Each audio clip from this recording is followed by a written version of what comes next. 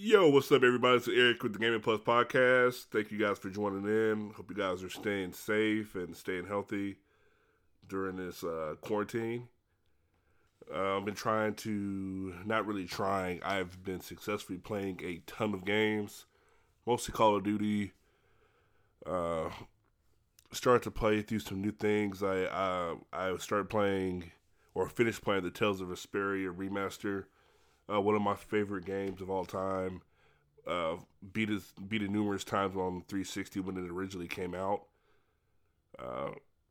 And finally got done with the remaster. I'm probably going to play through it again. Try to unlock some stuff and get some more achievements.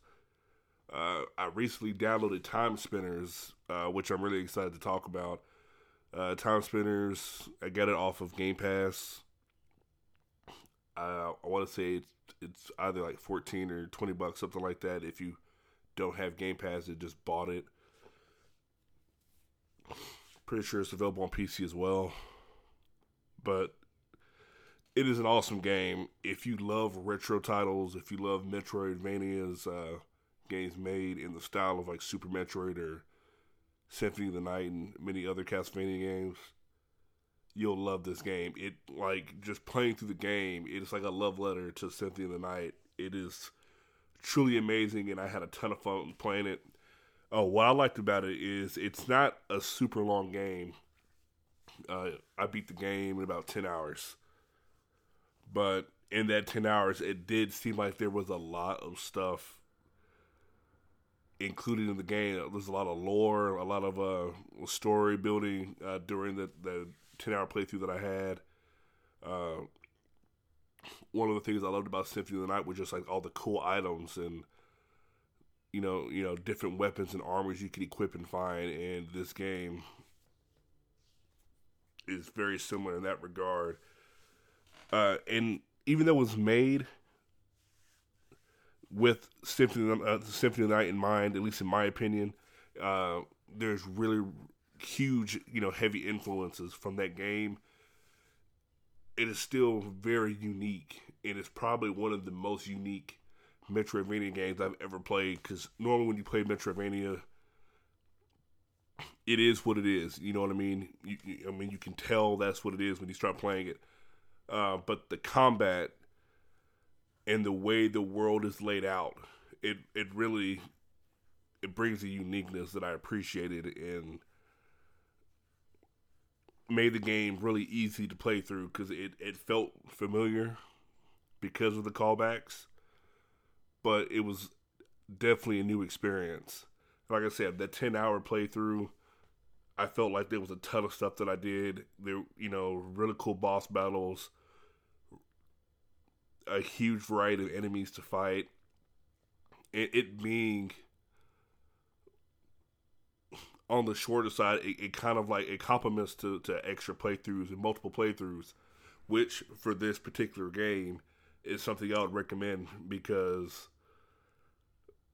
of just how the story progresses. I really don't want to go into spoilers and talk about the game, any specifics about the game, but pretty much the main character can alter time, hence the name Timespinner.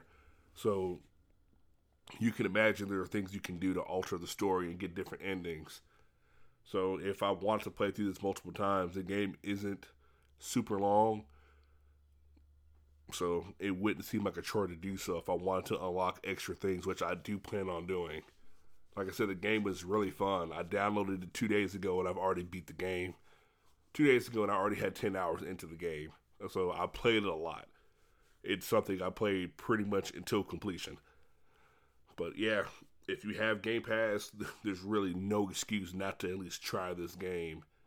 Or, just check it out. Even if you don't have Game Pass, it's something I would recommend to you. And if you like games like Symphony of the Night, I would definitely recommend it. It'd be a crime for you not to try it. Out of all of the Metroidvanias I've played the past couple of years, and I've played a lot of them, it might be... Wow. Is it my favorite one? And this is including Bloodstained. Like, I really, really like Bloodstained. But I thought about playing Bloodstained again, and I didn't do it. It's not, because I like the game, But like this, when you like a game, it doesn't mean you want to replay the game. And to my knowledge, I mean, besides just playing the game again just to play it, I don't think there's any benefit in me playing Bloodstained again. But I can definitely say,